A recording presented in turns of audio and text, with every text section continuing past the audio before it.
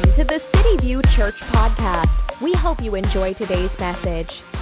I could easily see somebody have a morning like this, where they wake up and they turn to their spouse and they say, I had that dream again. She says, what dream? That dream where I see his face. Whose face? Jesus. Do you remember that day where we were standing in the courtyard and there had that Pilate had that man and everybody started yelling, crucify him, crucify him. And his wife would turn and say, yeah.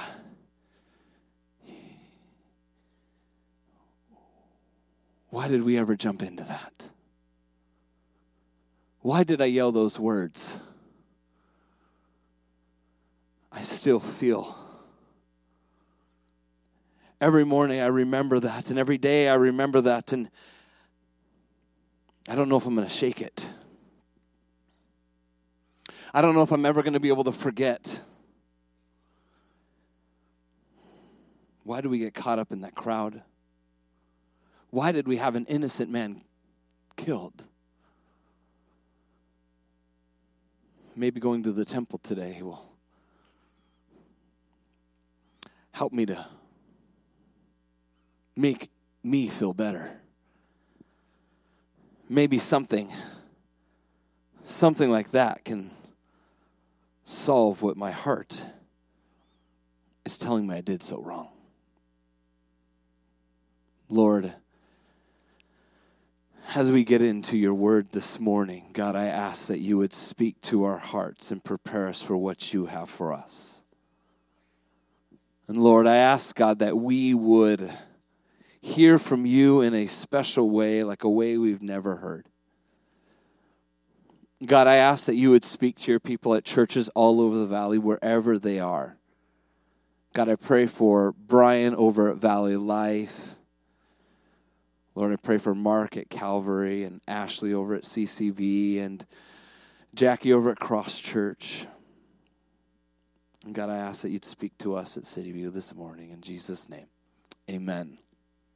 We are in Acts chapter 2 this morning. If you have your Bible, turn to Acts 2. If you have the YouVersion Bible app on your phone, you can find City View Church. If you go to the events page, it's right there. All the verses are going to be right there. They're also going to be right behind my head this morning. But we're doing a study called There Is More. We're looking at the book of Acts and how after Jesus died, so many thought it was over. But you see, there was so much more that had to be done. And after Jesus rose, they thought, is the kingdom here now? Or are you going to get rid of everything, Jesus? Are you going to fix it all? Is it done? And no, Jesus, like, there's so much more to be done. But now it's your turn. Now it's your turn to do. Now it's your turn to live. Now it's your turn to be the example. Now it's your turn to step out in faith and to live this life that God has called us to live. Now we're here in Acts chapter 2. And we see the followers of Jesus, and they have come here to this place, to this room. And this crowd, there's this crowd that we're going to meet. This crowd that is going to be there when, in just a minute, this crowd that many of them that are in this crowd on their way for the celebration called Pentecost, many of this crowd is the same crowd that we're at in the courtyard when they yelled, crucify him, crucify him. It's the same crowds. And so we're going to meet this crowd and we're going to see this situation in just a minute. And last week, we left the disciples. The disciples were waiting. Jesus had just went up to heaven. And Jesus told his disciples, wait until the Holy Spirit comes. I don't know about you, but I don't like waiting. I don't. Even yesterday, my son Joel, if you see Joel today, it's his 11th birthday. Say happy birthday to him. He'd like that. But so we got him a gift. And my wife and I, we got him, so at school, kids, they use laptops and all that kind of stuff. So we got him a computer. But we wanted to get a computer bag. And I looked on Amazon, even though I was at a Staples. Go figure. I didn't like their selection. But I still wanted it now. Because who likes to wait? I don't like waiting.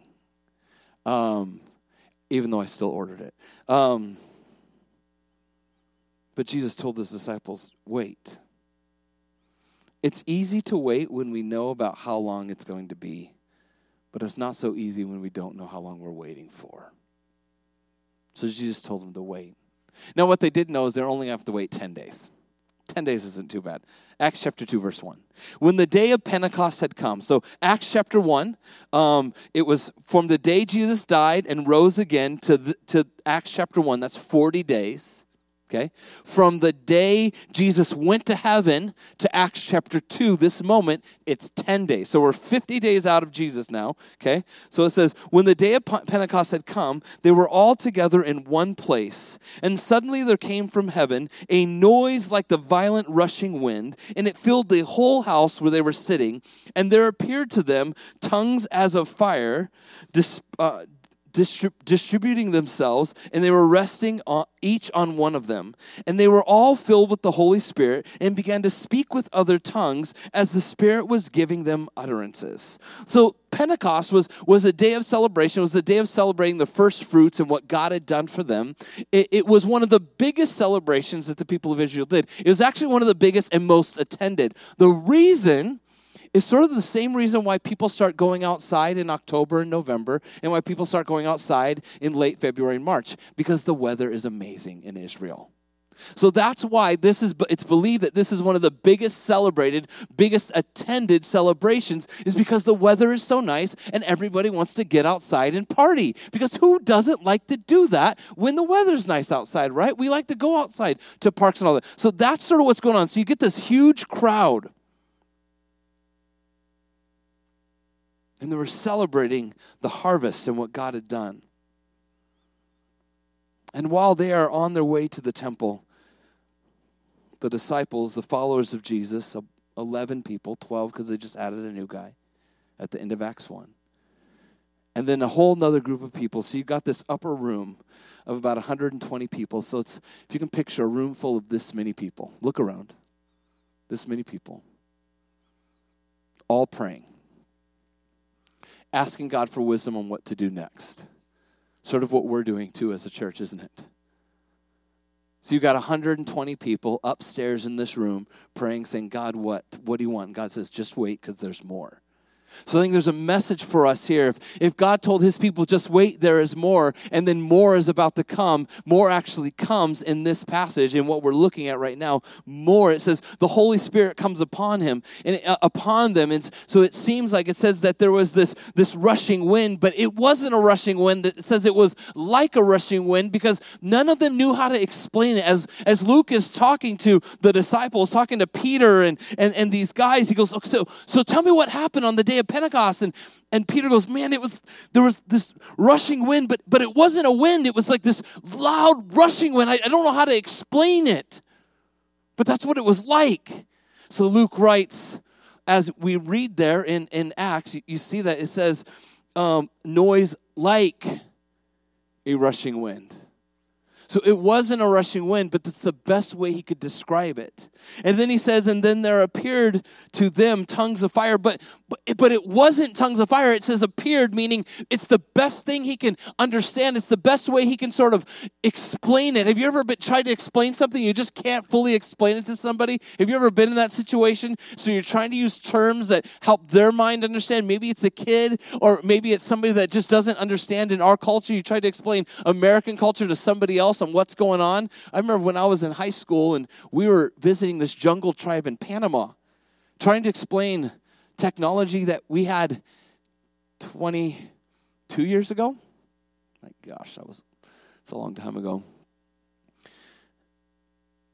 Can you try to imagine trying to explain a TV? Imagine even nowadays trying to explain a smartphone. And so they're trying to explain this experience that happened, and Luke is writing it to the best of his ability. He said, so it was like this rushing wind, and then these tongues as by fire were above their heads. So there's some kind of spiritual thing happening in this room, in this moment. And then as this was happening, all of a sudden it overcame them. They were able to speak different languages. which is this amazing moment. I remember hearing the story from my dad that I have an uncle who was taken prisoner in Russia during all that time of communism and all that, and he got put in prison because he was preaching the gospel, and he was put in prison, and then they released him in not Saudi Arabia, the really cold, starts with an S, Siberia. Thank you. He didn't know the language, but guess what? He was given this gift of tongues, the ability to speak the language and then preach the gospel. That's sort of this idea. Every time I go to another country, every single time, and I'm getting ready to preach or do anything, I always say, God, please let me. And I get up there and I start talking, and they still have to have the translator. And I'm like, dang it, God, come on. Do I need to pray in a different language to get this? How does it work? But that's what happens. So that's the situation. So you have this room like this filled with 120 people like this. There's this sound like this rushing wind. There's this moment of fire. And so there's all this happening. It says in verse 5, it says, now there were Jews living in Jerusalem, devout men from every nation under heaven. And when the sound occurred, the crowd came together, and they were bewildered because each one of them was hearing them speak in his own language. In the following verses, which we're not going to get to, but all these different countries and all these different languages are talked about. And so it says that this crowd, all of a sudden they hear this crowd, and at the end of the chapter, we find out that there's over 300 people in this crowd. Or 3,000, not 300. Over 3,000 people in this crowd that come to this place because they hear it. Can you imagine that? You see, in our city, like if you live in over by GCU, and I'd say there was this huge, loud, rushing wind over at my house on 67th and Bell, you didn't hear it. But Jerusalem wasn't that big. Jerusalem was about as big as this entire shopping center. So if you can picture a city as big as this shopping center, after service, drive it. Drive this whole shopping center. That's about as big as Jerusalem was at that time. So if there's a big rushing wind at one town, you'll hear it at the other. It was that small, and the walls were high enough to where it allowed the sound to be loud enough. So if you can picture over 3,000 people, we know it's over 3,000 people made decisions to follow Jesus on that day. 3,000. So we know the crowd had more than that. So they come rushing. They come rushing to this place. And they immediately think these guys are drunk. It says in verse 11, Cretans and Arabs were hearing them in their own tongues, speaking of the mighty deeds of God. They weren't rambling. The disciples weren't just like talking. These 120 people weren't just like, like people are like, oh my gosh, they're crazy. Every one of them heard each person, whatever language it was they were speaking. They're speaking of mighty deeds of God. We don't know what each one, because I'm sure each person of the 120 that were in that room, all were saying something different. But what Peter remembered, he goes, we're all talking about how great God was and is. And then it says that Peter, then he opened the word to them and he started to preach to this crowd of people in Acts. In verses 14 through 21, Peter then, he speaks to them, and I don't think the verses are going to be up here, I don't remember. But he quotes, he says to them in verses 14, he says, but Peter, taking his stand with the 11, raised his voice, and I'm sure he's maybe up on this patio or up on some kind of raised platform where everybody could hear him, and he's proclaiming to this crowd of 3,000 plus people. And he declares to the men of Judea and all who are living here in Jerusalem, let this be known to you, and give heed, take careful listen to my words. For these men, they're not drunk. They're not drunk. As you suppose. He says it's only 9 a.m. He says even those people who do get drunk, he goes, it's too early for even the most drunks. That's what he's saying of this. It's only 9 a.m. And there's a few things that the reason why he's saying it. One, he says even those people who are just always drunk, he goes, there's a respect for today. There's a respect for today because it's Pentecost and because of it's only 9 a.m. So that's not what's going on. But this is what was spoken of through the prophet Joel. And then he quotes out of Joel chapter 2. He takes them back to this crowd who understood. They would have understood this passage. They would have understood this story. They would have known that it's pointing to the Messiah, pointing to this great day. But they didn't tie the things together. They didn't realize that it was talking about God. And he's speaking of this day. He says that a spirit will be poured upon them. And they will, and he says, and even in verse 18, even on bondservants, both men and women, I will in those days pour my spirit upon them. And so they're seeing this moment where they're seeing this moment where the Spirit, something different is happening. And he's letting them know they're not drunk. It's the Spirit. You've seen the Spirit work. You've seen these moments where God does something different and out of the ordinary. That's what you're experiencing right now. He's helping them tie one thing to another thing. And then he says to them, as he continues, he then, in verses 22 through 28, he then quotes out of Psalm 100. Where is it? I thought I had it in my Bible. I don't. Of course I don't. It's like Psalm 16, I think, and then Psalm 110. And he takes them back to the Old Testament, to these places that they knew, to the places that they believed. Because in this crowd were many people who knew about God. In this crowd were many people who thought they knew about what God was going to do. But what they had done is they had killed Jesus.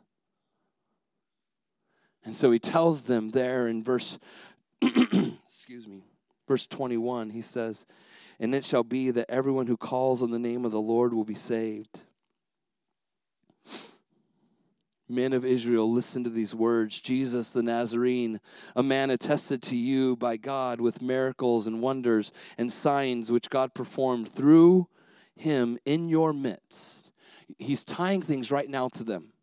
He's helping us as the reader understand that many in this crowd saw Jesus do these things that were amazing. That's what's happening. So as you read, and I know some of you, maybe you're totally new to God's word, but what happens is there are places where the writer ties things to these people that are in the crowds and helping them understand what is happening. He says, this was happening in your midst. So he's saying, okay, this Jesus, you saw him do these things, and for some of them, they're like, yeah, but remember, some of them were in that crowd that yelled, crucify him, and some of them were just like that man, that story I told at the beginning, where I'm sure he felt that feeling that so many of us have ever felt, that we think, can I get this over? Can I get rid of this? Can I somehow be forgiven?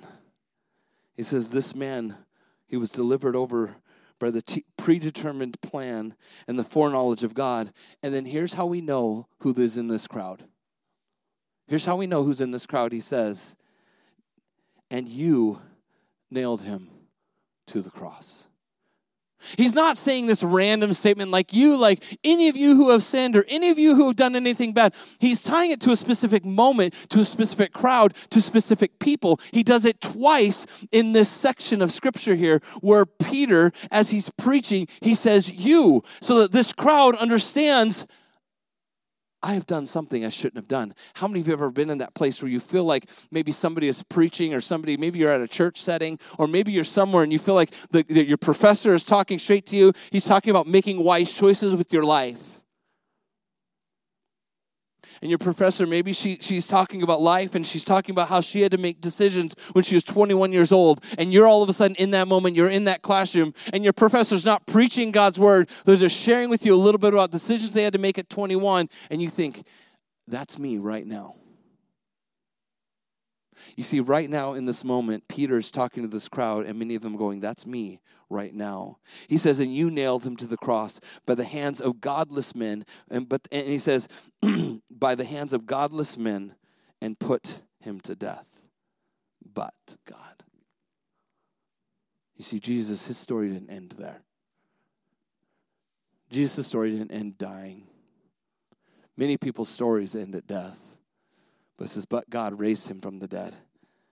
Raised him up again, putting an end to the agony of death, since it was impossible for him to be held in its power.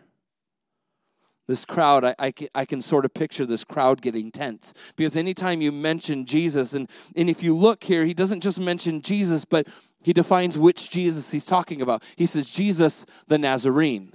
It'd be like saying Jeremiah. Well, what Jeremiah? Jeremiah Semler. Now, Jeremiah is not a super common name. So it'd be like saying John. John who? John Scott. Knowing exactly which one. John Scott who? John Scott DeRuiter. If you didn't know, that was Scott's full name. There you go. We all call him Scott, but that's his spy name. And so he says, this is the Jesus the Nazarene. And this crowd, I'm sure at this moment, they're getting tense, they're getting uncomfortable. He reminds them of that day. He takes them back to that moment. And I wonder if that man that was in that crowd that had crucified Jesus is now in this crowd, looking at this disciple, looking at Peter. And I wonder if he's sitting there going, honey, are you listening to this? She's like, yeah. He goes, that feeling is back. That knot in my stomach, like I know I did something wrong. Honey, can it be fixed? What can be done? What can solve that problem that's in my soul that I don't know what? That churning, that eating up inside me, what can solve that? And I'm sure in this moment I knew I did something I shouldn't have done. I knew that man was innocent. I knew that man didn't deserve to die. I knew that man was a good man. I knew it. And now he's the Son of God. What have I done? What have I done? And then Peter tells them, but there's so much more. He says, guys, there's so much more. He's not dead. Your plan failed. And if it was me, I'd be like, and he's coming to get you now. And then I'd say, I'm just kidding. You get their attention, I don't know, but Peter keeps it super serious the whole time. He didn't have the biggest sense of humor. Those other guys. And then Peter continues to quote, and he quotes out of Kings, or not Kings, he quotes from King David, Psalm 16, verses 8 through 11, verses 25 through 28. That's what I was looking for, just later on in my Bible, in my notes. And this is, brethren, verse 29, I am confident, I may confidently say to you regarding the patriarch David. He says, guys, David said this. And they all revered King David. David was the best king, the most royal king, the most holy king, the most revered king they ever had. And they all looked up to David, even after he was dead. He says, and then he quotes again what David says, speaking of the Messiah, speaking of Jesus. And he says to them, he says, the prophet knew that God had sworn to him with an oath to seat one of his descendants on his throne. He says, guys, David said that one day one of his descendants would be reigning king, would be the king that we all need, the one that's going to change our life.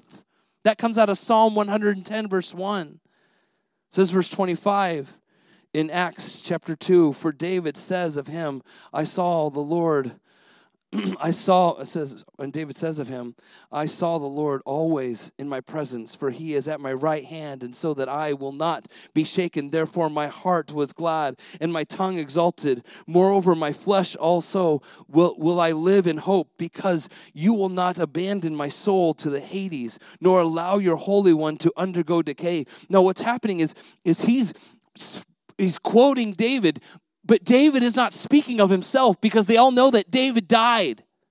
And he's speaking here, he says, because you will not abandon my soul to Hades and allow my body to decay. But they all know David decayed. They all know David died, and David is quoting this, but he's helping them tie in something that was said to something that was done. He's helping them see this prophecy that was stated hundreds and over 1,000 years before this even happened. And helping them realize that it actually happened now. He's helping them see this solution, this problem that they have. He says, you have made known to me the ways of life, and you will make me full of gladness with your presence. He says, brethren, Peter now is speaking, verse 29, I may confidently say to you regarding the patriarch David that he both died and was buried, and his tomb is with you today. And I'm sure he pointed right to where it was, because Jerusalem isn't far, and David's tomb is just outside the city walls. He probably pointed. He goes, you know where his tomb is. It's right over there. And they probably all looked, and they're like, oh, I can't see it. Because we all do that, don't we? Because how many of you looked when I pointed this way? You probably did, and you're like, wait a minute, I'm not even in Israel, but I still looked at a wall. It's okay, I look too. And he points. And he says, and so, because he was a prophet, he knew that God had sworn to him with the oath to seat one of his on his throne. And he looked ahead, verse 31, and he spoke to the resurrection of the Christ, that he was neither abandoned to Hades, nor did his flesh suffer decay. This Jesus, God raised up, to which we all witnessed. He says, we all, and he points to all of the 120 behind them. He says, we all saw it. When he says, we all witnessed, you know what he's saying in that? Ask any of us and we'll tell you. We'll tell you the exact same story we all saw. And I'm sure some of you are in here going, maybe you're critical of God. You don't know if God really is real. You're still trying to figure this out. Okay, can God really do this? And I can say there are so many in this room that you can ask. And you can say, how has God shown himself to you? And I can point to people in this room and they can say, I can tell you stories. I can tell you stories how God was faithful to me. And then I know some of you in here going, I don't know. Well, Peter, the reason why he turned and he said, and all of us here, he says, these are witnesses, these 119 people behind me, because there's 120. He was the 20th or 120th. He says, therefore, having been exalted to the right hand of God and having received from the Father the promise of the Holy One, he was poured forth this which you both see and hear. For it was not David who ascended into heaven, but he himself says, the Lord said to my Lord. He's helping them tie things together. The Lord said to my Lord. David is putting somebody above him. To us, David means nothing. But to this crowd, David meant everything. This is a prophecy that this is something that was written hundreds and hundreds and hundreds of years before Jesus was born. To my Lord, until I make your enemies a footstool for your feet. Therefore, Peter now is speaking, verse 36. Let all the house of Israel know for certain that God has made him both Lord and Christ. And here's where he says it again. This Jesus, whom you crucified.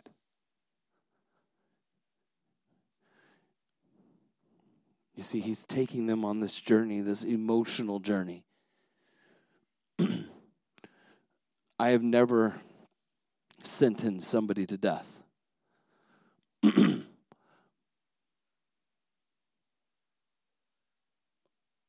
I've never lied to make somebody else get in trouble over, maybe my brothers and sisters. I'm pretty sure I have done that. And I know what that makes me feel on the inside. But I've never sentenced an innocent man to death just being caught up in a crowd.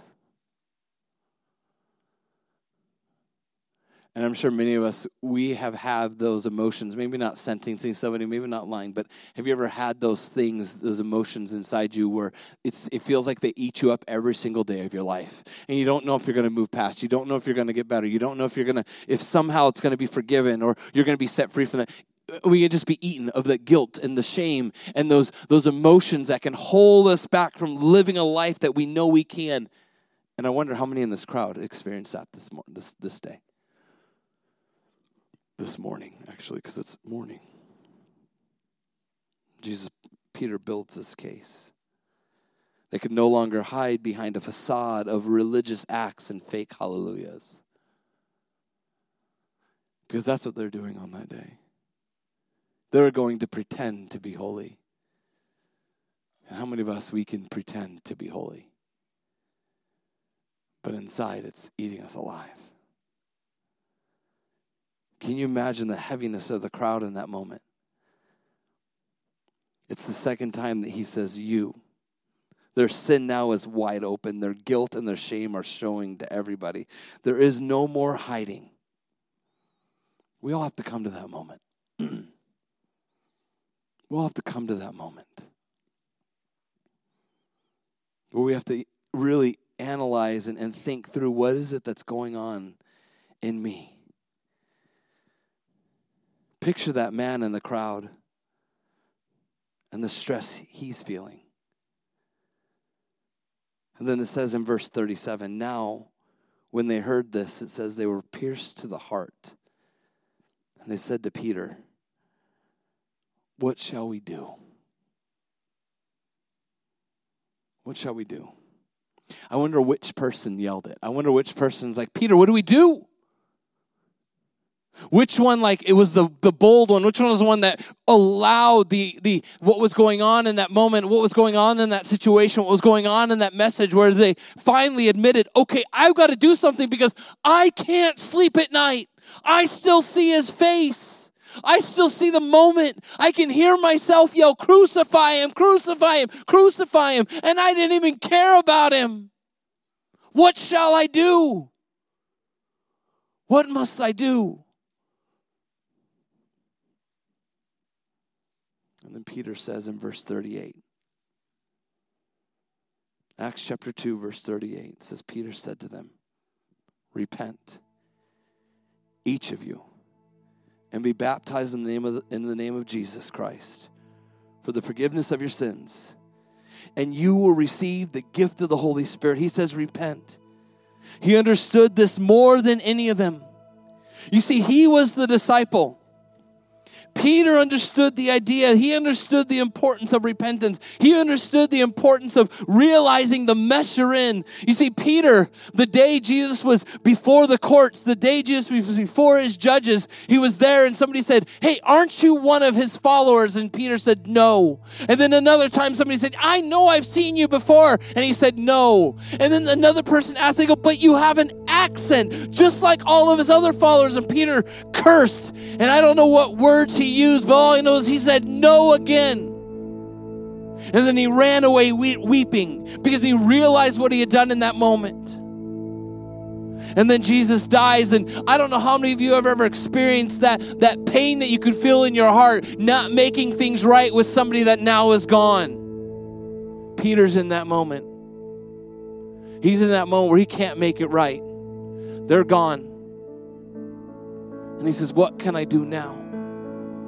And all of a sudden, Peter or Jesus rises from the dead, and there's this moment where Jesus and Peter have together, and Jesus says, Peter, do you love me? And Peter says, yes. And Jesus says, Peter, then serve me. And then he says, Peter, do you love me? And Peter says, yes, I love you. And Jesus says, then serve me. Okay. And then a third time, Jesus says, Peter, do you love me? And Peter says, Jesus, you know I love you. He says, follow me. Serve me. And in this, each time Peter is able to be forgiven, he's able to repent, he's able to have this change of heart. In this crowd, they are so wanting this change of heart. They have these feelings. They know they've been distant from God. They know they wanted nothing to do with God, but they know they need something in their soul to solve the problems of the heartache that they have. They know they need something to fix the inside of them, but they don't know how. They don't know what to do. You see, they asked Peter two questions. They said, what does this mean when the tongues start going, when everybody starts talking? What does this mean? And then here, verse 37, they said, what shall we do? And Peter says, repent. Now, when we repent, I believe it does three things according to this passage. The word repent, it means to actually turn around. It means to have a change of mind. So when we repent, it changes your mind. Repentance changes your mind. It changes your thought process. It changes how you think. When you say, okay, God, change my mind. Repentance also, it changes your past. It changes your past. He says there, Peter says, then you will be forgiven. It changes your past. It forgives you of your guilt and shame and all of those things, and it washes you and forgives you. The third thing repentance does is it changes your future. It changes who you're going to be. And Peter says, and the Holy Spirit will come upon you to give you power. That's what happens when we repent, when we say, I want to turn from the way I'm living. You see, some of us, maybe we've only been at the beginning. We're only at the part where we're wanting to change our mind, but we haven't allowed the whole thing to happen. Because repentance changes your lifestyle. It changes what you do. It changes how you live. It changes the things that you thought were okay, and it helps you realize that it's not okay. It helps you realize that you're a new creation in Christ. Repentance just doesn't make the way you're living okay. Repentance says the way you're living is wrong. You've got to change that. You've got to live different now. You can't keep going down that path. You can't be living that life. You've got to change it. It's uncomfortable. It's not going to feel right. It's going to feel like you're going against everything that's inside you. But that's what happens. Repentance changes you. So Peter, as he's speaking to this crowd, now this crowd is different. You got to understand, this crowd is all Jewish people. They were all there before Jesus. Many of them were there in that moment. So but these apply to us repentance. And then he says, and be baptized. Be baptized. Now the reason why he says this, he says, you publicly proclaimed crucifixion to Jesus. You all publicly did it. He goes, now I'm going to challenge you to publicly be baptized. It says on this day, 3,000 people said, I'm in. 3,000 people said, I'm in. I'm going to do it. I want to live this life. I'm done going down this path. I'm done doing this. I want to live this life. And the only way they could do it is because Jesus filled them and he gave them power to live. And I want to ask you this morning, as you saw the video, you heard Katie talk, and I'm going to challenge you again. If you have not been baptized, why? Why not? You are in disobedience right now if you have not been baptized. I'm going to tell you right now.